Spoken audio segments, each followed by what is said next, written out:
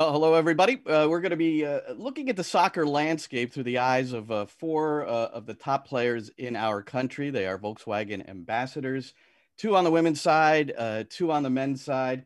My name is Glenn Crooks. I'm the former women's coach at Rutgers University, still a coach at Players Development Academy here in New Jersey.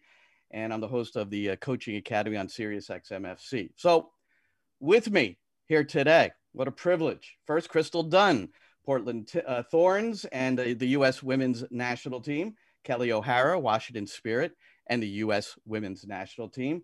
U.S. men's national team and RB Leipzig midfielder Tyler Adams.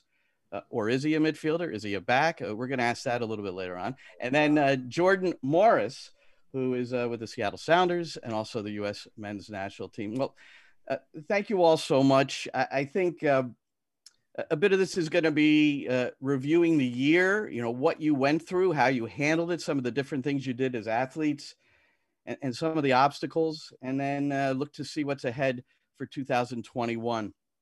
Jordan, I want to start with you because it was just about a year ago today when the first coronavirus victim was actually in your part of the country, in the state of Washington. That was in January. And then as things unfolded, we learned more and more. Can you take us back to that time and when you feel like maybe it first impacted you, the players, or maybe your community? Yeah, definitely. First of all, it's awesome to be here. So thanks for having us. And yeah, it was definitely a really scary and obviously very sad time here. It hit a nursing home pretty hard, and I think it really kind of made it feel real for everyone in Seattle, and kind of put into motion everything that's happened throughout the year. So I think really it was, we'd heard of it before, but when it hits so close to home, it definitely makes it feel really real. And I think that realization of staying home and staying safe hit pretty quickly after that. So. And Jordan, your situation is a little more unique and threatening. You have type 1 diabetes, and just reading from something, it's one of the 7 underlying conditions that pose great risk for severe illness from COVID-19. So I imagine that you've been as cautious as any of us. Yeah, for sure. I think having diabetes is a little bit more of a risk, and so just taking every precaution very seriously and trying to stay as safe as possible. But really for me, it just shows that there's a lot of people out there that are really at risk, and that this would obviously be really bad if they ended up getting COVID. So I think for me, it was just a case of understanding that fact and really trying to be safe for myself, but really more importantly for others as well. Can you just review a little bit of what you have to go through in order to be safe for your training, for your games, how you manage that? In terms of a diabetic, or for? Yes, in terms of a diabetic, and then especially, in terms of diabetic, but then, again, being so cautious. Yeah, definitely. So as a diabetic, I just have to make sure that my blood sugar is in the right spot going into trainings and going into games. So it's a case of just managing what I eat and counting how many carbs I have, and give myself insulin to try to make sure going into a game, especially, but going into training, that my blood sugar is in the right spot. So I've had it since I was 9, and so it's just kind of part of my life now, something that I deal with. But yeah, on top of with COVID, there's nothing else I really do on the diabetes side of things. It's more just taking those extra precautions every day to stay safe and again, for myself, but also for others out there too. So. Yeah. So Crystal, we don't always understand what everybody is going through. It's all kind of individual. How is it for you? When do you remember it being, something, because it's kind of your off season. So when did you remember it being impactful? Yeah, so Kelly and I had just gotten done with the She Believes tournament. So for a long time, we knew COVID was, existing, but we didn't know that it was in the US. So of course we had our She Believes tournament. There were 20,000 people in the stands. And then I remember we all flew home, and when we all landed, that's when the world was shut down. So it kind of just hit us hard because we had just gotten off this tournament win and, you know, came back to our markets, and then we didn't know what was next. So it was definitely scary. It was one of those things where for weeks you were just like turning on the news, trying to get more information and educate yourself on what's going on, because I feel like the message kind of got blurred all across the world of how serious this virus was. So I think it took a lot of people individually to really seek information and try to prepare themselves the best way possible. Kelly, was it clear to you how serious it was at first, or did it take a little time? No, I mean, like Crystal said, we were in She Believes camp and the tournament, and we, like she said, played a game. I think we were in Dallas or Houston or somewhere, maybe somewhere. 20,000 fans in the stadium. And after the game, Kate Markgraf, our GM, came into the locker room and told us that April camp games had been canceled. And I remember asking her, like, oh, well, can we still have camp? Because in my mind, I'm thinking we've got Olympics to prepare for, you know, like, hopefully this isn't something that is going to be long term. Nobody, like Crystal said, you know, this was a kind of an education piece that everyone had to take on individually. And none of us really understood the enormity of the situation, I think. But then once we got home, I live in DC, things were shut down very quickly. And then it kind of became like, okay, this is going to be our reality for a while. And I think it still took me a week or two to realize like nothing's happening for a good amount of time, because I was still trying to stay fit, stay training, stay very focused on potentially playing in the Olympics. But then, you know, as things ramped up pretty much exponentially, everybody, I think, started to realize, all right, this is going to be something like we've never seen before. And She Believes, that was the first weekend or second weekend of March? Yes. So it was the first week and a half of March. I think the last game we played was on March 11th. And I think that was a Wednesday. And by the next Monday, everything was shut down. Wow. Well, Tyler, your experience is different than these three just because you're in a different part of the world. And the one thing we know about where you are playing in the Bundesliga with Leipzig is that was the first professional league to I hope I'm not forgetting the NWSL Challenge Cup here, but as far as the first European league, first professional league to get back going. So can you relate your dealing with this, your teammates, and living abroad and not being able to connect physically with family? Yeah, for me, it was definitely a very difficult situation. Like Kelly, Crystal, and Jordan had already said, I didn't quite understand the circumstances of it until it started to progress more and more. So actually, I was injured for basically the first half of the season before Corona hit. And then when we got back into the swing of games, I remember we had a Champions League game against Tottenham, and that was a huge game for us. We had won the game and moved on to the quarterfinals of Champions League. And then the following weekend, all the leagues were shut down. We had heard from around the Bundesliga that we might be able to progress without fans, but no, all the games were canceled. And, you know, little did we know that it would be for the next couple of months that we weren't going to be able to participate in games, in training. I wasn't going to be able to see my family. And basically just how that whole situation would progress was a complete question mark. So for me, I remember waking up, you know, the morning after that Champions League game, and I had my cousins here, and they were like, they woke me up in the middle of the night, and they were like, I have to go home. And I was like, what do you mean you guys have to go home? Like, what's happening? And they were like, yeah, well, you know, Trump might raise a travel ban from anyone coming from Europe that we might not be able to get back into the country. And I was like, yeah, well, I guess you guys have to go then. And yeah, it just happened really quickly. So, you know, now in a fortunate situation, we were, you know, one of the first teams around the world to be able to start training again with many, you know, safety precautions, wearing a mask, social distancing, all these different nuances that are now normal to our everyday lives. But yeah, it just progressed in a quick situation, and we had to adapt on the fly. Tyler, your family in New York, so how often have you been able to see them, or have you? What's that been like?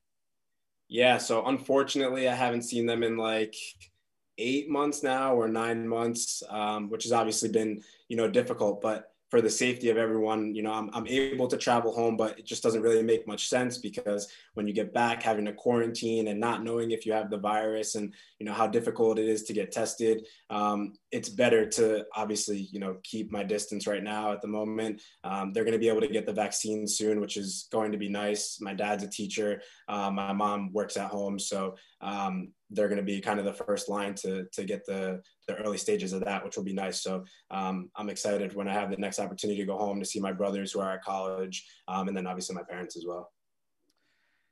All right, Kelly, you brought up the and all of you're athletes, so this hits, and all of a sudden you're not able to have the same workout routine, which I'm sure is you guys are like it's something you do on a daily basis. Being athletes at your level, it's part of the job, but it's also part of your drive. So Kelly, let's start with you. What were some of the things that you were able to do individually, since you weren't at first weren't able to be around teammates, to keep your fitness, to keep sharp? And then we'll hear from everybody else.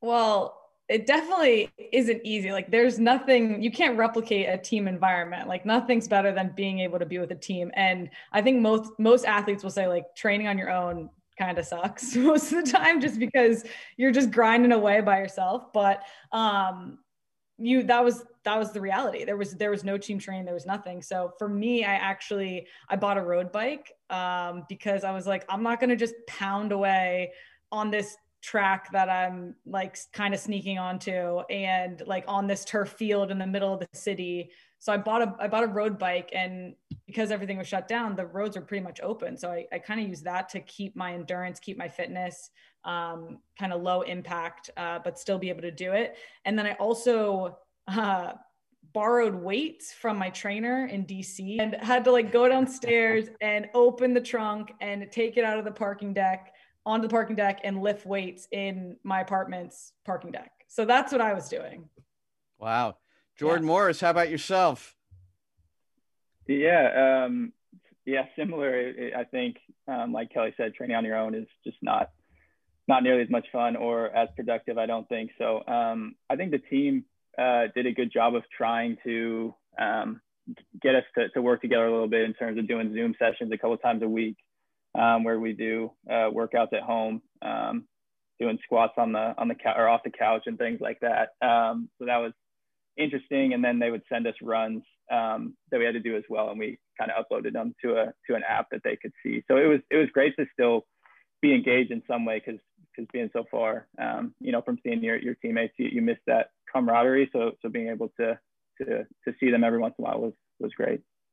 So Crystal, I don't know if you were on Zoom calls earlier in your life, but that became a big part of the workouts, the connection. Tell us about your experience with that. Yeah, Zoom is a big part of everyone's life now, which is totally fine. It's a great way to connect. I think obviously everything is now virtual, which to be fair, it needs to be. But like Jordan and Kelly both touched on, just like being by yourself was very, very difficult. But I do think being able to hop on Zoom calls with like family members and like connect in that way really kept like the hope alive in a sense, and made you feel like, even though you're far away from your family, you can still connect, and teammates as well. And you could just still connect and feel like there's a light at the end of the tunnel. Kelly can contest. We had a lot of Zoom calls in the very beginning with our national team coach and obviously all the players. And it was a little overwhelming in the beginning. It was like every week it was like, get on the Zoom call. And I was just like, okay, all right, click, I'm on. And I just think over time, I think we started to realize that COVID isn't going away. So I think then the Zoom calls kind of slowed down a bit, which I was a little happy about. But I think, yeah, as long as there was a way to connect and really just help each other and lean on each other during these tough times, I felt like it was a necessity for everything to be virtual, obviously. Can you take us into one of those Zoom calls with the national team coach and give us some specifics as to what you would do? Yeah, some of them would be just strictly film, just going over clips from previous games and just, talking tactics. And, that was very normal. Obviously, that's what we normally would be doing in camps. And then a lot of them were team building Zoom calls, which was really great. It was a great change up of not just thinking only about soccer, but culture and how we can build culture and make it stronger in our environment. So it was definitely a good blend of talking tactics, but then also talking about the behind the scenes of building culture and just creating an overall strong team. Well, a lot of it has had to deal with adversity. And I wanted to ask each one of you, because I think, in my time coaching and learning more about the profession and having children myself, you talk about adversity and how you respond to that, how you deal with that. I wonder if each of you could just take a moment and think back to what you think the most adverse moment in your life was and how you dealt with it and how you got past it. What were some of the key factors? Jordan, could we start with you? Yeah, for sure. I think for me, in terms of my career, the most adversity that I've had to overcome is I tore my ACL 2 years ago now. We were playing a Champions League game in El Salvador, and I remember at the end of the game was running towards goal and kind of got my foot caught in the turf and just knew right away. My dad's actually an orthopedic surgeon, so he explained to me all the time what happens when someone tears their ACL. So I've known for a while, so I kind of knew exactly what it was. He's actually the team doctor for the Sounders, so he ran out on the field and kind of did all the checks. But I knew. Did he do the surgery? He didn't do the surgery. No. Okay. All right. Someone else did the surgery. Yeah. So yeah, I don't think he wanted to, or I don't know if he's able to do that one actually. So. But no, it was obviously a challenging moment because, like I said, I kind of knew all the information behind it, knew the recovery time, the recovery process. But I think I've come back from that injury a much better player, and I think why is kind of a change in mentality. Like going into that time, obviously, I love to play soccer. It's always what I dreamt to do, and being able to play for the Sounders and with the national team was amazing. But I think I was taking things for granted a little bit, and I would go to training some days and feel a little burnt out and, maybe wish I wasn't training or something like that. But during that recovery process, I missed playing soccer so much. I missed being on the field. I missed being with my teammates, and it gave me this whole new sense of appreciation for the game and appreciation for what we get to do every day for a living. I mean, being able to play soccer as a living is a pretty unique and special thing. So I think coming back with that new sense of appreciation for the game and never taking a training or a game for granted, and just I really came back with a new fire because being away from the game for a year, you miss it so much. So I think a combination of all those things, just my mentality has shifted since coming back, and I think it's honestly helped me become a better player. So. Well, when you coach this game long enough, you're going to have a number of athletes that go through this, and you also try to tell them, hey, sit, watch the game, study, and I have had athletes that have come back and they've been better players. Like they'll do something. I said, where'd you come up with that? Oh, well, I watched, so-and-so. Did you have that sense as well? Yeah, definitely. I think I was, I watched more film and was just so excited to get back and to get better as a player. So yeah, for sure. I think when I was out, I was watching a lot of games and itching to get back on the field. Yeah. Crystal, how about yourself? Adverse moment and how you dealt with it?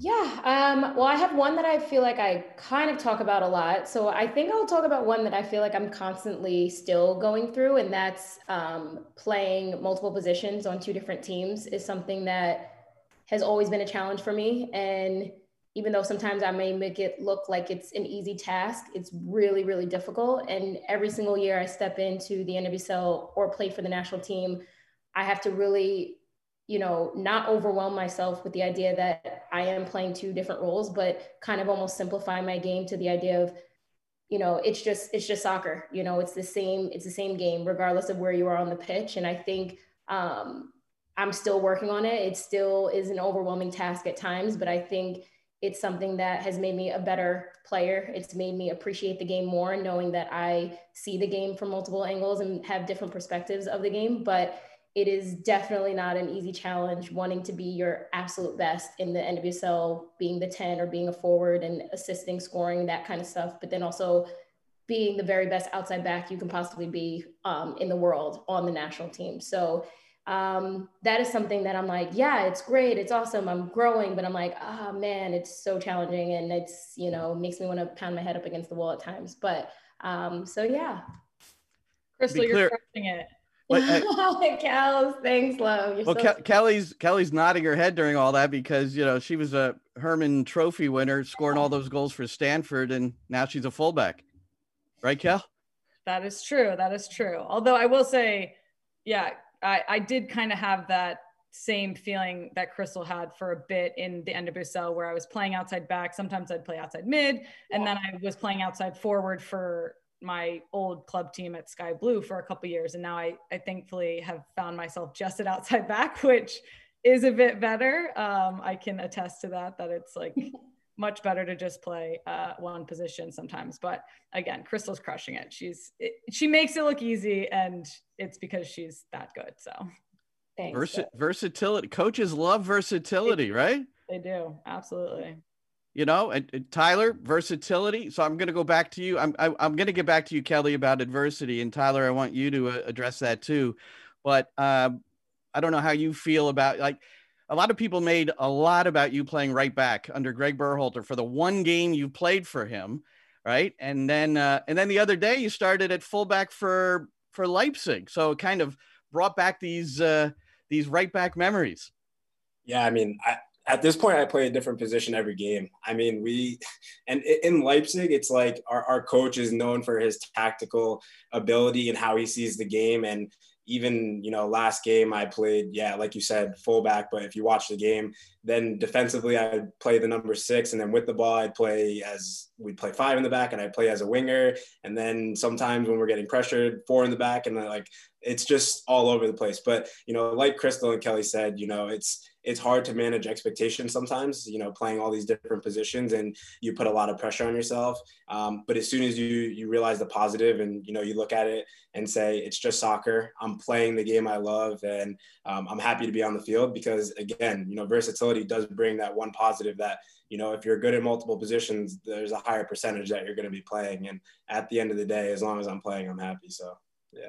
I suppose the difficulty might be that there's so much film now, so much breaking down your game, individual sessions with coaches, I would imagine, but you're really focused on a position when you're doing that, I would think. So so you're really trying to continually learn to be better at a position, and that movement, is that what makes it challenging?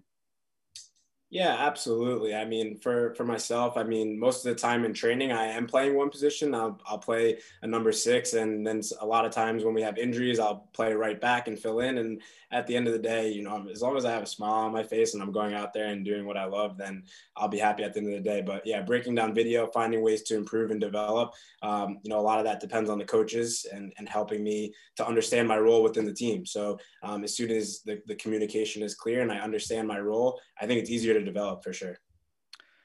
So Tyler, how about can we get back? We won't call that an adverse moment for you, this versatility. You have to come up with something different, but can you think of something and how you moved forward from it? Yeah, nothing crazy. I mean, it's very similar to Jordan. I didn't miss a whole year or tear my ACL. But when I first arrived in Leipzig, I remember I played so many games right away, and, you know, I was on fire, and I was like, wow, you know, this is the best thing ever. You know, when you're on such a high and you're flowing with confidence, you don't really ever look at what could possibly, you know, ruin that flow of energy and all the positives. So I remember after our Pokal final against Bayern Munich, I went on vacation. I came back for the new year, excited to work under a new coach, and I got injured. And it didn't seem like anything crazy at the time, just an adductor injury, but it was one that just continued to reoccur. So I remember every 6 weeks I would come back and I'd hop in a training session. I'm like, oh, I'm ready to go. And then 2 days later, I'm like, the same pain and soreness is coming back. And, you know, at a certain point, you get so down and negative, and, you know, you start to dwell on certain moments that you know, you never thought about in your career. And you're like, why is this happening to me? And, you know, being alone as a 19-year-old in Germany, you know, not having my family around to support me, which maybe when I'm in New York and playing for the Red Bulls, you know, when you have your family around, you kind of forget about, you know, some of these, you know, negative moments that are going on. But, you know, like Jordan said, you know, once I came back and I was able to start playing again, you realize that sometimes you do take it for granted. And, you know, every day that I'm on the pitch now, it's, you know, a blissful moment to be out there with my teammates, you know, play in front of fans again, hopefully one day at this point. But, you know, just remembering all the moments that made you enjoy the sport that you love so much. Well, we're here with the Volkswagen ambassadors, Kelly O'Hara, Crystal Dunn, Jordan Morris, and Tyler Adams. And Kelly, I reserved the last spot for you in terms of adversity. Is it an injury story for you, or is there something else? I've definitely had my fair share of injuries, knock on wood, you know, nothing happening anytime soon. Stay healthy. But I would say mine came from the 2015 World Cup. I was part of that roster, went to Canada, and at that point, you know, I'd been on the team for a bit and really felt like, or hoped that I would get some minutes, get into some games. And 3 games into the tournament, hadn't seen the field, hadn't been subbed in, nothing. And that started to weigh on me, just because I was like, oh, I'm at this, you know, the pinnacle of my career, right? I'm at the World Cup where everyone dreams to be, but I'm not playing, and that's not realizing this goal that I have for myself. And it was a really hard time because I wanted to be the best teammate possible. We were obviously there for a reason. Like, we all wanted to go as a team win. And at the end of the day, for me, playing or not playing, like, if my team's winning, I'm going to be all in. So I had to figure out how to kind of mentally position myself and approach my role as a support player, but then also be ready for when my number got called and got subbed in, or, you know, potentially got to start. So that was a really hard time, because a lot of people look at it and it's like, oh, this must be the happiest, most exciting time. And it was really difficult. But I'm thankful that I had to go through that, and eventually got to, I think I started maybe the quarterfinal game or something. That was the first time I touched the field that tournament. But I approached each practice, once I realized, like, you're not going to get any game time to kind of get ready. If you need to go in critical moments, you need to be ready regardless. So I approached every practice like it was a World Cup final, and then also just tried to be the best teammate possible. So I think that was a really big lesson for me in how to just kind of, you have to internalize what you're going through, be a good teammate, but then also stay ready and control what you can control. And that's being the best teammate. And Jordan, you know that, well, the 4 of you, you know, you haven't experienced that much being on the bench. You guys, throughout your careers, for the most part, have been regulars, but you can really appreciate a reserve, someone not playing a lot, working hard in practice and making you better. Yeah, for sure. I mean, it's a team sport, 100%. And I always go back to this story when I think about a great teammate. My buddy at Stanford, one of my best friends, he was in my same class, and we actually had 2 goalies in my same class, and we were all like best friends. But you could see, so off the field, they're very good friends. On the field, they're fighting for a spot. So it's kind of a little bit of an awkward situation. But my one buddy, who ended up being the backup, he came to training every day, like Kelly said, and approached training like it was the World Cup final. He was going to push, you know, his other friend that ended up being the starter as hard as he could, try to win his spot, but be the best teammate that he could be on and off the field. And he was, I remember when we scored goals, you know, everyone would come celebrate. He was the first one off the bench that would run over and celebrate with whoever scored. He was the best teammate. And I always took such inspiration from that, because I don't know if I could do that. He was just so, both on and off the field, just such a good teammate, but he pushed people every day to get better. And it was awesome. My one buddy the one that was a starter ended up leaving, and my other friend took over, and they went on to win the national championship that year with him in goal. So it was just a really cool story, and just a successful one, where if you keep working hard, keep being a good teammate, that things will work out for you. So you can get rewarded, right, Crystal? Yes. Yes, definitely. 2015 was also a really hard year for me as well. And I think, just as Kelly touched on, you have to internalize what you're going through and stay ready, and just you know, try to be as positive in your spirits as possible, because, you know, your moment can come at the drop of a hat, and it's important to stay ready so you actually don't have to really get ready. So yeah, definitely. Do you think it's important too? Because I know players will oftentimes, if they're not playing and feel like maybe they should be, that they take it out on the coach, different things like that. They look at outside sources and rather than looking internal and just taking care of what you can take care of. You think so, Crystal? Yeah, definitely. I think it's important to just work on yourself. You know, if you miss out on the roster, if you're not playing, whatever the challenging moment that you're going through is, I think just focus on what you can control. You know, you can control your attitude, you control your work ethic, being a good teammate. Those are things that are within your control. And if you push those forward and execute those to your best ability, then regardless of the decision that a coach makes, you just have to be proud that you left it all out there, and you know, really, you know, pushed yourself to be the very best person and teammate you could possibly be. Well, you're all imparting great advice for young players, and also coaches. They could take this to players as well. There will be a number of young people who view this or their coaches, and I wonder, when you look at preparing for events, even yourselves now in 21, but we look at the youth landscape now, and there is still, I mean, California, they're not out training. Here in New Jersey, we're training, but we can't compete out of state. I mean, what do you say, Tyler, to the players? How can they stay focused, prepare, still have fun? I mean, this, for athletes is a great challenge because it's such a big part of their life. Yeah, absolutely. And I think that, all of us here have obviously had to face the adversity of how COVID affected. I would say that the younger kids are probably facing it on almost even larger scale because of, we're now playing games again and we're able to enjoy doing what we love, obviously without spectators. So, if I was a young kid right now, I'd obviously be kicking a ball in the house. My mom would probably, be yelling at me nonstop. But I would just encourage everyone to, find ways to have fun, go outside, work on your skills and hone your skills so that when you are able to, compete again, you're bringing the right mentality and attitude to every training session because, throughout this all, we've all had to remain patient, and obviously patience is a virtue. And a lot of us have learned it throughout this time now. So, to every single kid out there, there are ways that you can get better, whether it's watching games and professionals and, learning all the little details of the games and figuring out what you can do to improve your own game. So individually, I think that there's a lot of positives that people can still take away from this so that, when they return to play, they are prepared. And Kelly, it's not only difficult for someone of your age, but,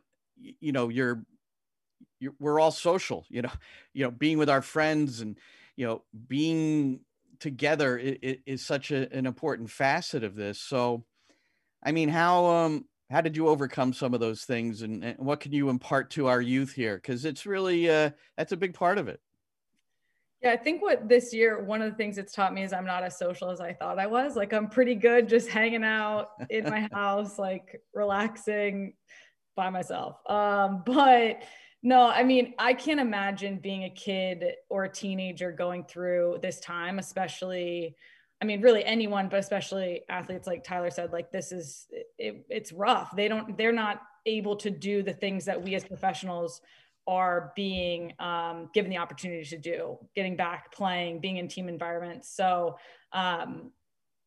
it just, thankfully, we do have this amazing thing called the internet, which is sometimes a crazy thing, but Zoom, FaceTime, all those things. Like, I had trivia nights with my friends back in quarantine, those sorts of things. So even though life is a bit different and maybe a bit slower than a lot of us are used to, there's a lot of opportunity to be had in slowing down, in connecting, and even if you're sharing time virtually, you're still sharing time. So I've found that I actually feel like I talk to my family and my friends more now than I have ever, because I'm, not as busy as I typically am. So I think that, again, trying to find the good in everything, and take that for what it is.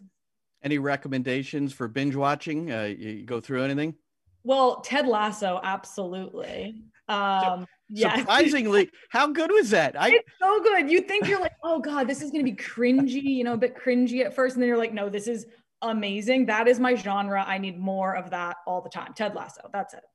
No, we were probably all the same way, right? When you first heard about it, I was like, I'm not watching that. Yeah. Or maybe that's the way I was. And then so many people were tweeting out that it was so much fun and good. Well, so you all watched it? Everybody watched it here? Yeah. You never know how like a soccer show is going to be, right? But it was amazing. I can't wait for season 2. Hopefully. That's right.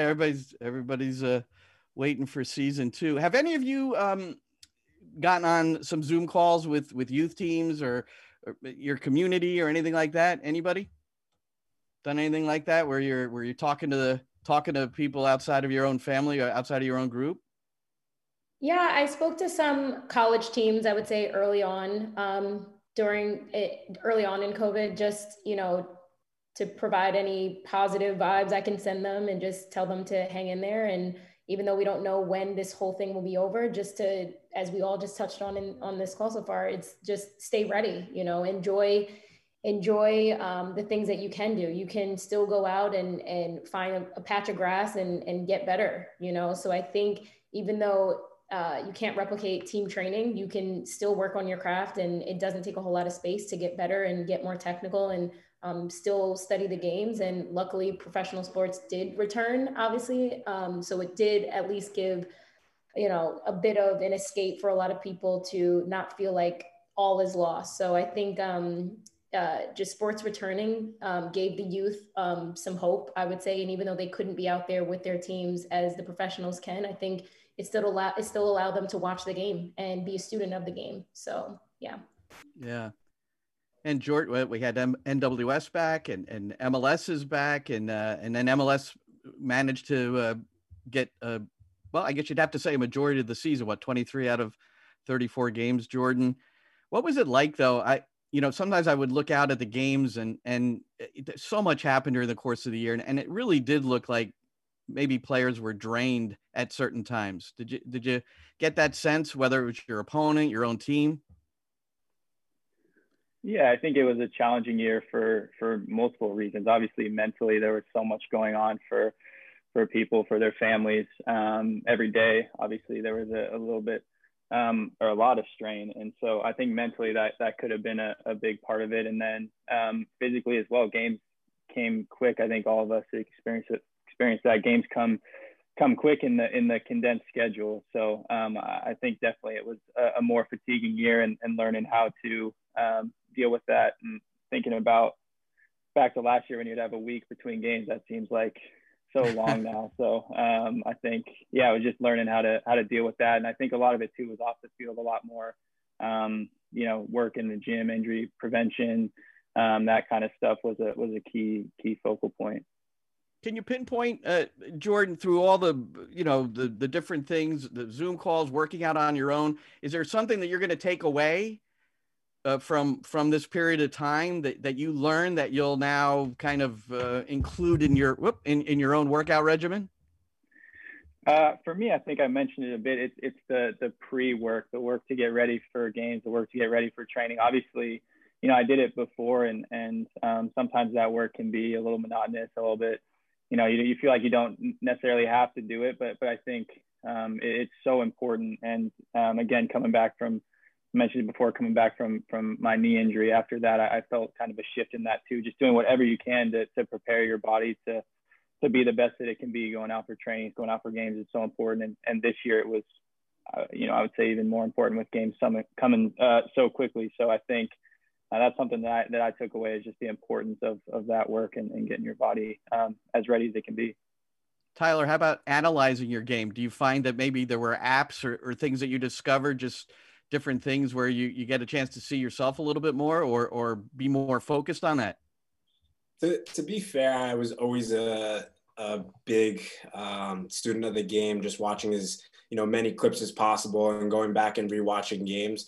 I mean, I've probably done it more than often now, just with the downtime. And obviously, as soon as, COVID hit, But yeah, just working one-on-one with coaches and learning little things and taking, criticism in the right way and individualizing, the clips and realizing what I can do better, I think is important, because over Corona, it was a huge time in those individual sessions to, really work on what you needed to, because, you have these long sessions, and then sometimes after sessions, you were like, yeah, I don't want to do any individual work. Whereas when Corona hit, it gave you the opportunity to really focus on what you needed to.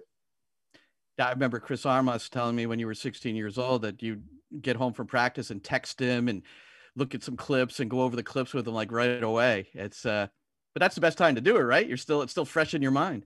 Yeah, 100%. Chris was huge for me growing up and still is. I still talk to him. So he definitely helped me work on the things I needed to. Ladies, how about yourselves as far as maybe carrying something that you did during this odd pandemic time and putting it into your regular repertoire?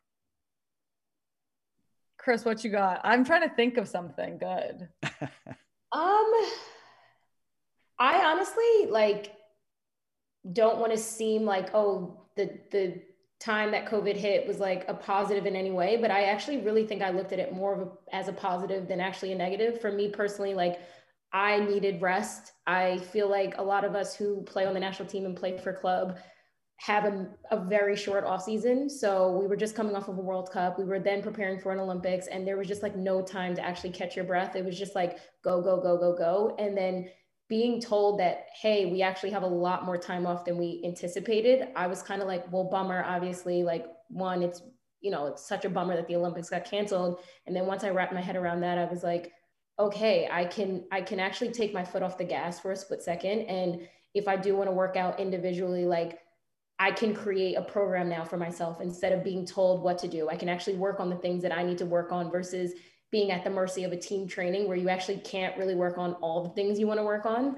So I actually used, 2-3 months from April, I would say, leading into the Challenge Cup to be like, what do I want to work on? How can I actually manage myself throughout the week? And I think it was for the best. I felt so much fresher at the end of last year than I've ever felt in any years prior. So it was actually a really good way to like really end 2020 feeling like I was way fresher heading into now 2021, which, fingers crossed, Olympics obviously is going on. So that was my biggest positive, was just time off and using that time to really manage yourself. 2021. So it's big for the men and the women. Let's hit the women first. Kelly, so, Crystal just mentioned the Olympics. There isn't much sour taste when you look back at the recent history of the U.S. women's national team, but 2016 at the Olympics was.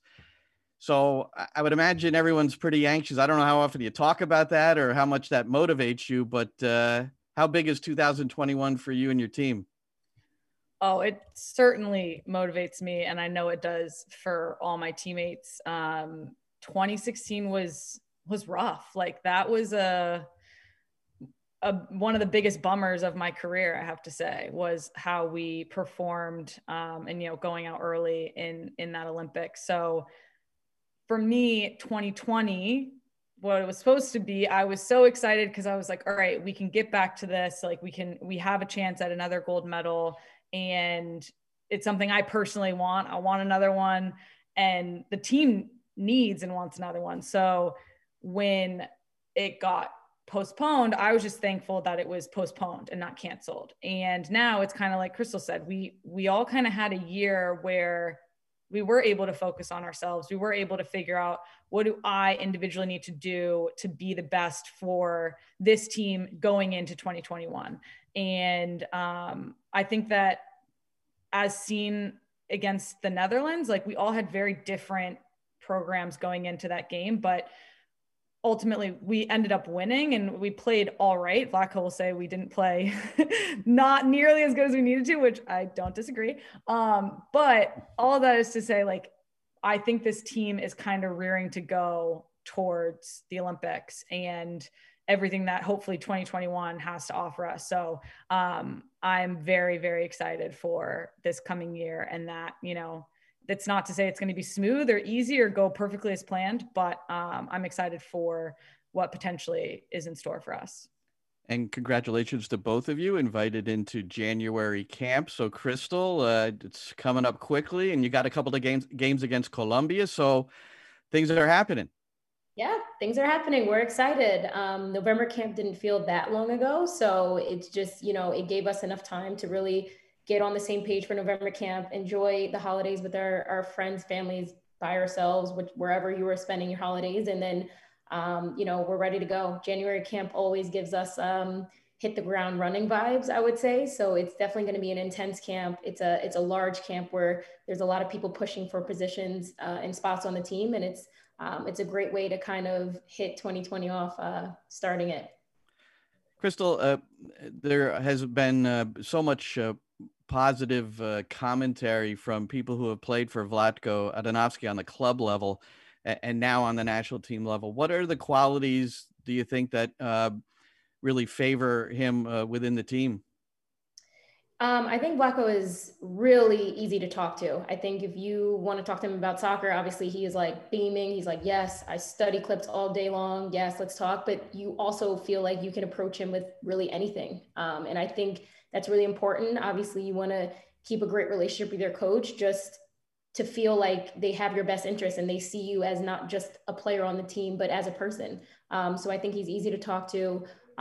Like I hinted on, he loves soccer. He will pull up a clip of like you 10 years ago and you're just like, why do you know that I did that? You weren't even my coach then. So he has a big archive of some clips. So if you ever trip in training 4 years ago, he will pull it up and expose you. So just, a little heads up with that. But no, he's been awesome. His energy is awesome. He really believes in us as a team. And it's funny because he comes in obviously after 2 back-to-back World Cup championships. So of course he's probably thinking like, this team's already very good. So what more can I do? But he will find a way to be like, nope, that's not good enough. You guys can do much better. And so it's great. He's giving us an extra push, even though we know obviously the culture and the team is very strong, but we can always get better. And that's what he's giving us, is that window to improve.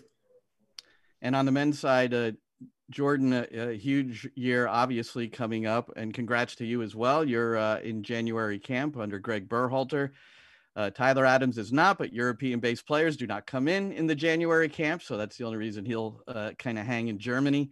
But tell us about the anticipation on your end. It looks like an interesting start to camp. Just 12 senior team players, and then the U23s are getting ready for their Olympic qualification. Yeah, for sure. I'm super excited. I know there were some national team games last year that I wasn't able to be a part of. So it's been pretty much a full year since I've been in a camp. So I'm really excited to be back. It's always such an honor.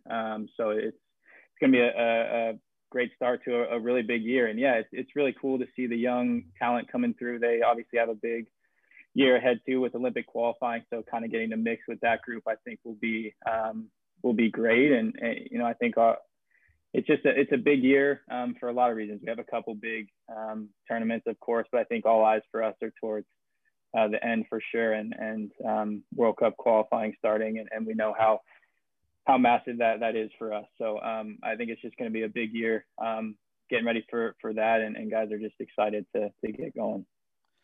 Tyler, for yourself, I think I mentioned it earlier. I think you've only played one match under Greg Berhalter, and a lot of that has to do with the injuries. So I'm sure you're, you understand your responsibility where you are, but I'm sure you're highly anticipating that next time you can come back to the States. Yeah, absolutely. I mean, going back to the States will obviously be a good feeling after being in Europe this long. Obviously, we just had the November camp where we played Wales and Panama. So I was able to get, 2 more games under Greg, and, the development of the team is progressing nicely. Like you said earlier, we have, the Olympics and obviously a Gold Cup this summer. And, I want to be part of both of those. Obviously, being eligible to play in the Olympics still, that would be a huge honor to, obviously represent the team at such a prestigious tournament. So, I look forward to going, home in the summer, seeing family, hopefully having a short off season before, we head into 2 tournaments, and then, World Cup qualifying right around the corner, something that's obviously a target on our back for that. So that should be exciting as well. Now, don't forget CONCACAF Nations League also. It's, Yeah. I don't think, I don't believe Leipzig will be releasing you for that. But, you know, I guess you never know. We'll see. Tyler, I wanted to ask you, you know, you've got Jesse Marsch in the Red Bull organization, no longer with the Red Bulls, but with Salzburg. You're at Leipzig. What's it like? You know, how do you feel about the fact you and Jesse are both over in Europe and having great success? Yeah, it's a good feeling because he's someone that, you know, took me in as a 15-year-old and, you know, sat down with my family and told us, you know, this is the trajectory we see for Tyler. This is what we want to get out of him. And as, you know, in his career and his personal life, you know, I don't only want to develop him as a player, but a young man. And, you know, we trusted him with that. And, you know, obviously when I look back at it now, I, you know, was fortunate to have the support of my family, but he supported me in a big way in making the decision to come to Leipzig and, you know, also sign a professional contract when I was so young. And it's all worked out. So I'm very happy to see the success that he's having. You know, we text all the time and stay in contact. We were kind of hoping we drew each other in the round of 16 for Champions League, which would have been funny if they made it through. But yeah, an all around a great coach, a great person, and he's helped me so much in my career. Well, I remember the style of Red Bull New York when he was there, and you were a part of that.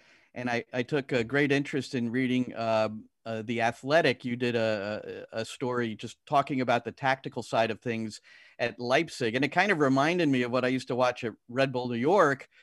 And the one statement that sticks out is that when we won the ball back, we had 8 seconds to get it into the final third or the attacking area of the field. So that's an emphasis on getting forward. Yeah, absolutely. That's one of the key tactics that we have, you know, within the whole Red Bull organization and philosophy, whether it's in the academy or the senior level, you know, as many final third entries as we can have to just create opportunities to score goals. That's kind of what we're known for, a young, energetic team that's not afraid to take chances. And yeah, that's kind of our philosophy, which is a good one. It's a fun one to play in. Well, the four of you, it's just been fantastic to be able to listen to your stories over the last year or so. And even before that, a little. Crystal Dunn played at Albertson on Long Island. I remember watching you play under Phil Casella. So, Crystal, because we're both metropolitan area people, I'm going to give you the last word. What do you got for us? Send us off. Well, first of all, Happy New Year to everybody. I hope, obviously, you know, we step into 2021 with a whole lot of change, racial justice change, and just, you know, just everyone doing their part and obviously getting rid of COVID. You know, it's going to take everybody. I think that's what we learned in 2020 was, you know, this is the time to be selfless. This is the time to really do what's right and be responsible so that we can all get out of this in a better way. So obviously here's to 2021 being way better than 2020, but take all the positives with it and just, you know, let's keep moving forward and work on this change together. Very well put. And on behalf of United Soccer Coaches, I want to thank you all so much and wish you all the best in 21, both on and off the field. Volkswagen ambassadors Crystal Dunn, Kelly O'Hara, Tyler Adams, and Jordan Morris. Thank you so much.